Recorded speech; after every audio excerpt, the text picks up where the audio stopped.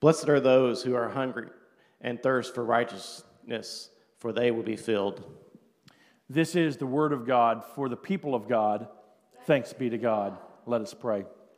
Almighty God, pour out your Spirit upon this, your word, and make it be for us the word of life, that we might be people of life. And now, O God, may the words of my mouth and may the meditations of all of our hearts be holy and acceptable to you, O God, our Redeemer. Through Christ our Lord we pray. Amen. Amen. You may be seated. My great-grandparents came to Oklahoma quite late.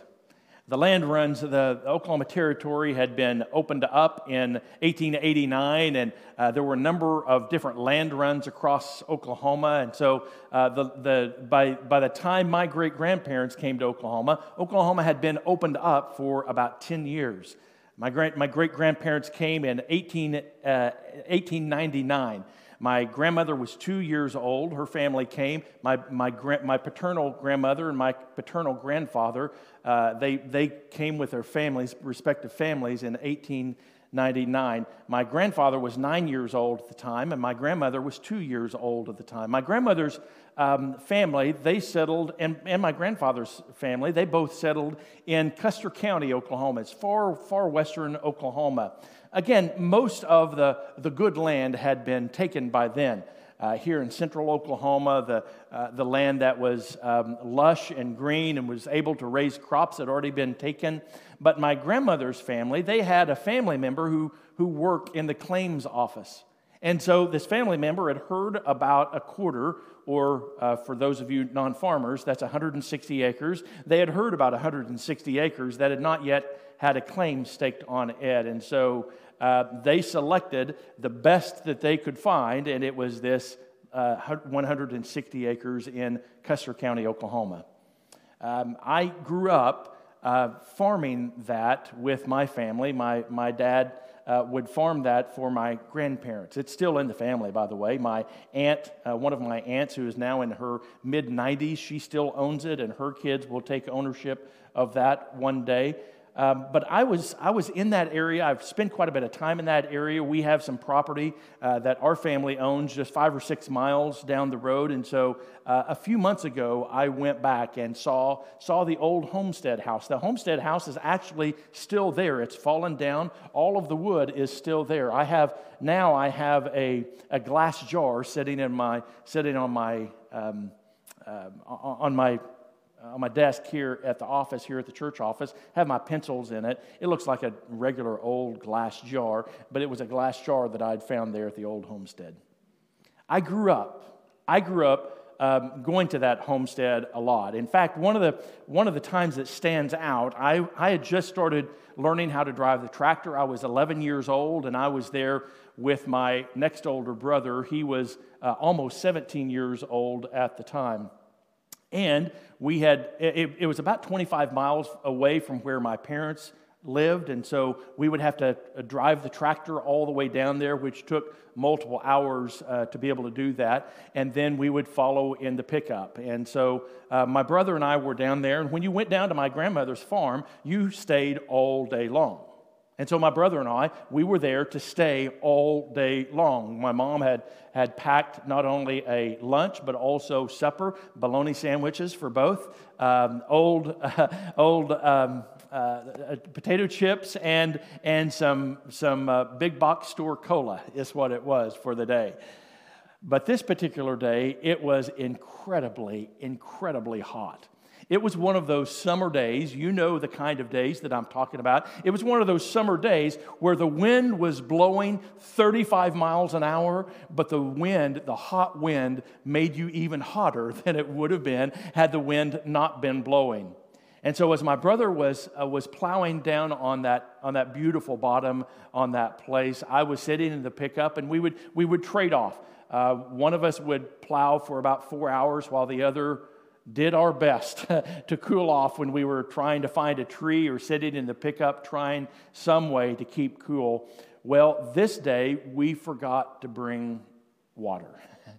We had an empty jug, but it wasn't full of water. Well, the thing that my grandmother in particular hated about her home place is that the water on that home place was really hard. It was full of gyp.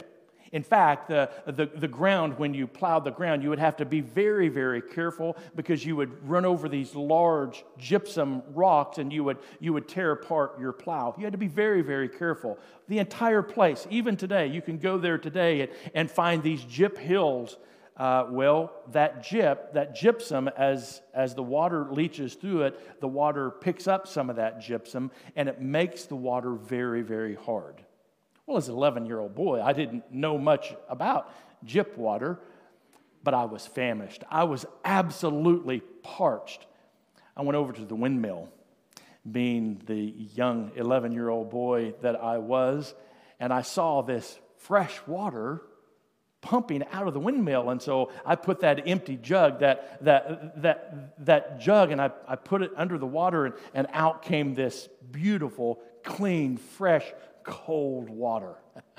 Oh, I was so excited to have a swig of that water. In fact, it was more than just one swig. I just couldn't get enough of it. Now, I don't know if you all have ever drunk gyp water. Has anyone ever had a taste of gyp water? Do you know what the effects of gyp water are on the human system that is not familiar with gyp water? Well, it did a number on my system. Within about 30 minutes, I was doubled over in pain. I won't go into the gory details of all of the after effects for the rest of that day, but it was not a good day for 11-year-old Leslie Broadbent. I say all of that because I remember what it was to be thirsty that day. I remember what it was to be thirsty that day. Many of us, it's been years and years since we really were really thirsty. I mean, our tongues may be dry every once in a while, and our stomachs may grumble just a little bit. But if you're like me, during this pandemic, I have been eating and drinking even before I was hungry and thirsty. And that explains the 10 pounds that I've put on during this pandemic. But the people to whom Jesus was speaking knew hunger, as do so many in our world, today. The vast majority in Jesus' day were never too far from starvation. Subsistent living in the arid climate of the first century was absolutely common. No wonder that the Old Testament law commanded. It was a law that employers must pay their employees at the end of every day. For you see, had they had to wait until the end of the week or even end of the month, they would not have had enough in that subsistent culture. As for thirst, well, in that land, a cistern or a well was a matter of life and death. Oh, no doubt, the listeners of this beatitude in Jesus' day, they knew what hunger and thirst was all about. But I suspect that we also know what hunger and thirst is all about, but mostly for matters social or emotional or sexual or intellectual. In my experience, the pandemic has heightened those hungers and thirsts. I'm not sure about you, but I have been absolutely bored out of my mind for the last 12 months. Whenever I go home from work, well, we can't go to a restaurant, and we can't go to ball games, and we can't go to a friend's house, and we can't do this, and we can't do that. And so we just, especially in the first few months, do you remember? They were even encouraging you just simply to stay inside, not even to walk around your neighborhoods. We were on complete and total lockdown. I was bored out of my mind. We've been distanced from one another. I have seen a rise in loneliness and depression. And so those appetites that we have, those hungers and thirsts that we innately have been heightened during this pandemic. But for what we are hungry and thirsty makes a difference. For what we are hungry and thirsty makes a difference. No doubt, being hungry and thirsty for food is one thing, but being hungry and thirsty for righteousness is a far different thing. Today we are continuing our sermon series dealing with and examining these Beatitudes. We have already seen how we have been blessed. Those who are poor in spirit, meaning those who recognize they are broken. We are broken and alone. We have nothing to bring to our Lord. We are poor in spirit. Those who are mourning over their sinfulness, they are blessed.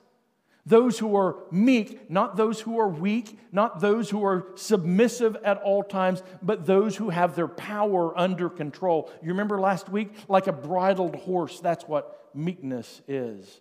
Those are the ones who are blessed. And Jesus here today, again, remember that these are simply statements about what the kingdom of God is like. These are not necessarily ethical teachings. Now, I want you to be meek, Jesus says. No. This is simply a matter of fact. In the kingdom of God, the meek are blessed. In the kingdom of God, the poor in spirit are blessed. It's not the religious elite. It's not the rich. It's not the powerful. These are the people who are blessed in the kingdom of God. And in our passage today, blessed are those who hunger and thirst for righteousness, for they shall be satisfied. Luke's gospel and Matthew's gospel differ when it comes to this Sermon on the Mount. And even these Beatitudes. Luke's gospel leaves it at this: those who are hungry and thirsty, blessed are those who are hungry and thirsty, for they shall be filled, or they shall be satisfied. But again, for what we are hungry and thirsty makes a huge difference. I believe that Matthew is clarifying it. I believe that it's probably closer to what Jesus was intending, if not his exact words, indeed. Blessed are the hungry and thirsty for righteousness.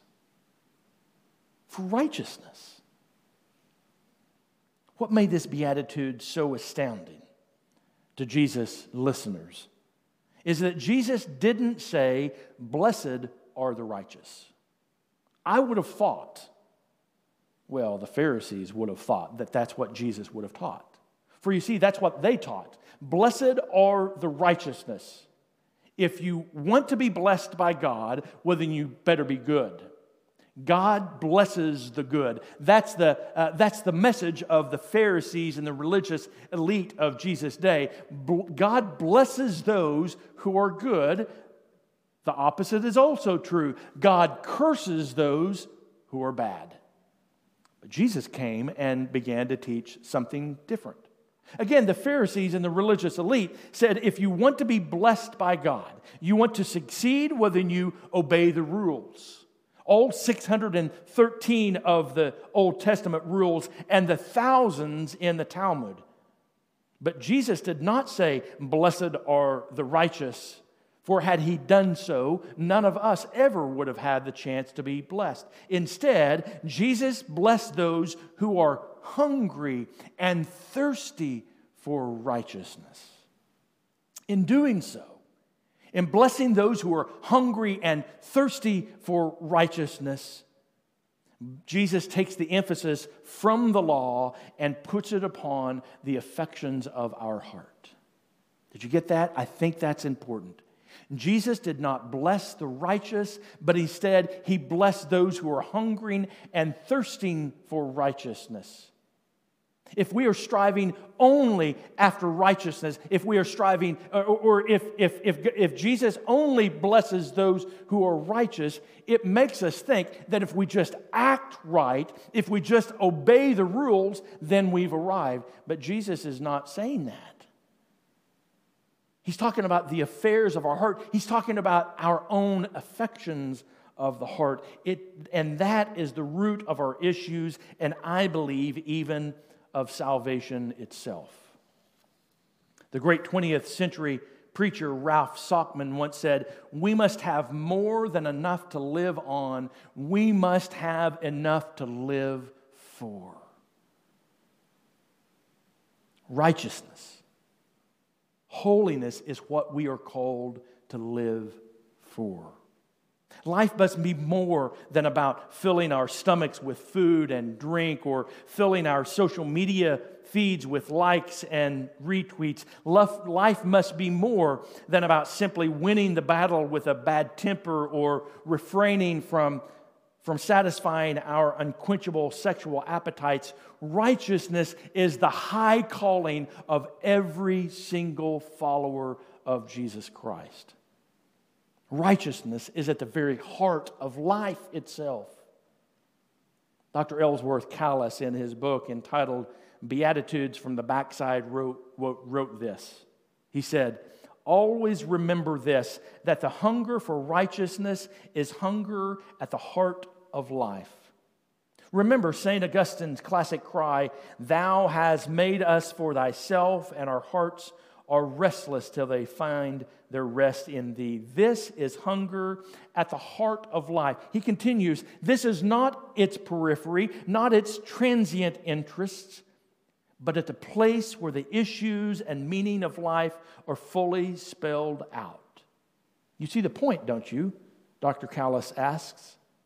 Most of our hungers seem to concentrate on the marginal and superficial. As a result, listen to this. This is genius. As a result, when such hungers are met, we are still yet left unsatisfied. But the hunger for righteousness is at the very heart of our being, indeed at the very heart of who we are and of creation itself. Thus, we are dealing with a matter worthy of our God-given humanity. Thus, we find fulfillment in the search itself.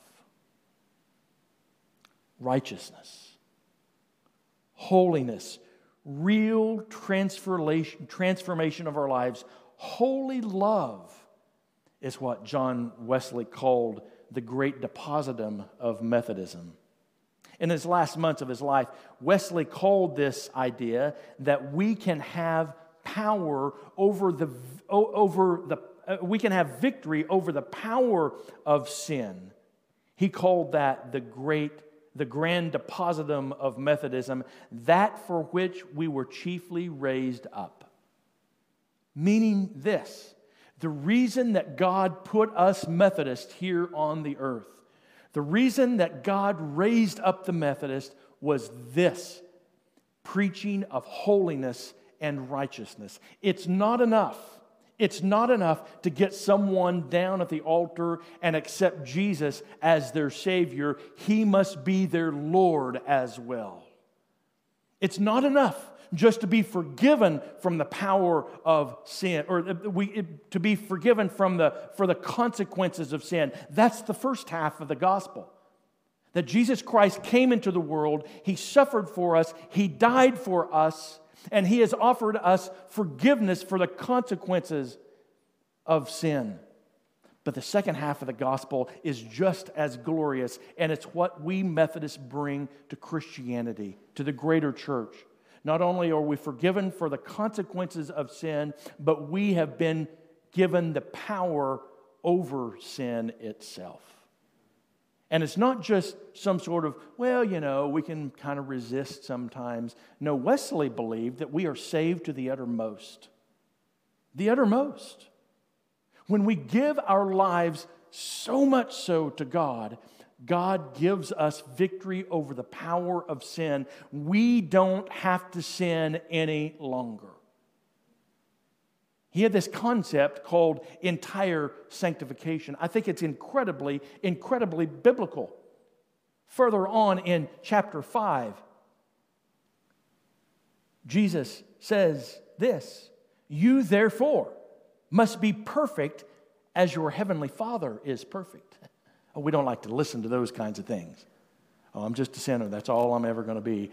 No, not at all.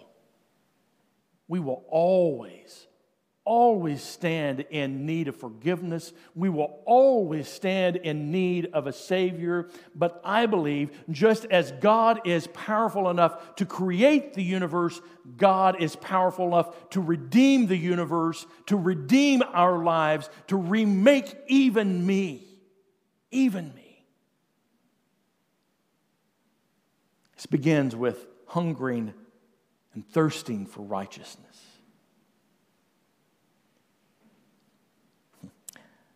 I asked the question this past week, do you want righteousness today? Do you really want to be made holy? Do you really want to be made clean? What sin? What sin do you love more than you love righteousness or even God Himself? Scriptures teach us that nothing should take the place of God as the center of our lives. We are to love God with all our heart, mind, soul, and strength. The Lord Jesus Christ wants to make you holy. It's His great desire in your life. And I have found when we begin with confession, when we begin with seeking after righteousness, God begins to so work in our lives that things just simply begin to melt away. The desires that we once had just begin to melt away. There are other sins in our lives that God will lop off. He will cut them off. And when we come before Him, yearning, desiring, and begging, God, make me holy, He will. No doubt in my mind, He will. This is the great depositum of Methodism. This is why God has raised us up. This is why you're here and why I'm here. So that we can proclaim to the world that, I used to have a sinful life, and sin riddled my life, and it was as if I could do nothing but sin. But God has changed me. I couldn't will myself to be better, but God has changed me and freed me from those sins and called me to righteousness. Come, experiencing that power of the Holy Spirit to give you victory even over sin itself. Would you bow with me? God, we thank you for your incredible grace, your incredible transforming love that we have found in Jesus Christ. Lord, right now, we confess to you that we are sinners in need of a Savior.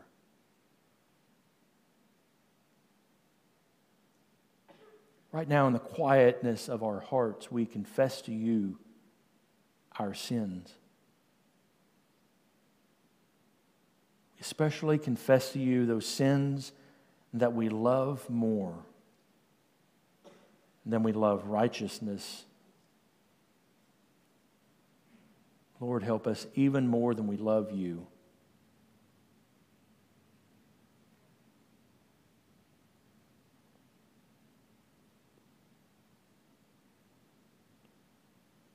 Lord, for those things that rival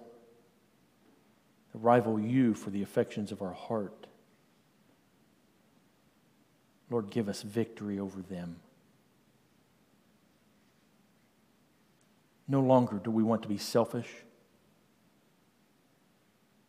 No longer do we want to be sinful. No longer do we want to love things more than we love you. Oh Lord, remold us, remake us into your image, holy and righteous. In the name of the Father, and of the Son, and of the Holy Spirit. Amen.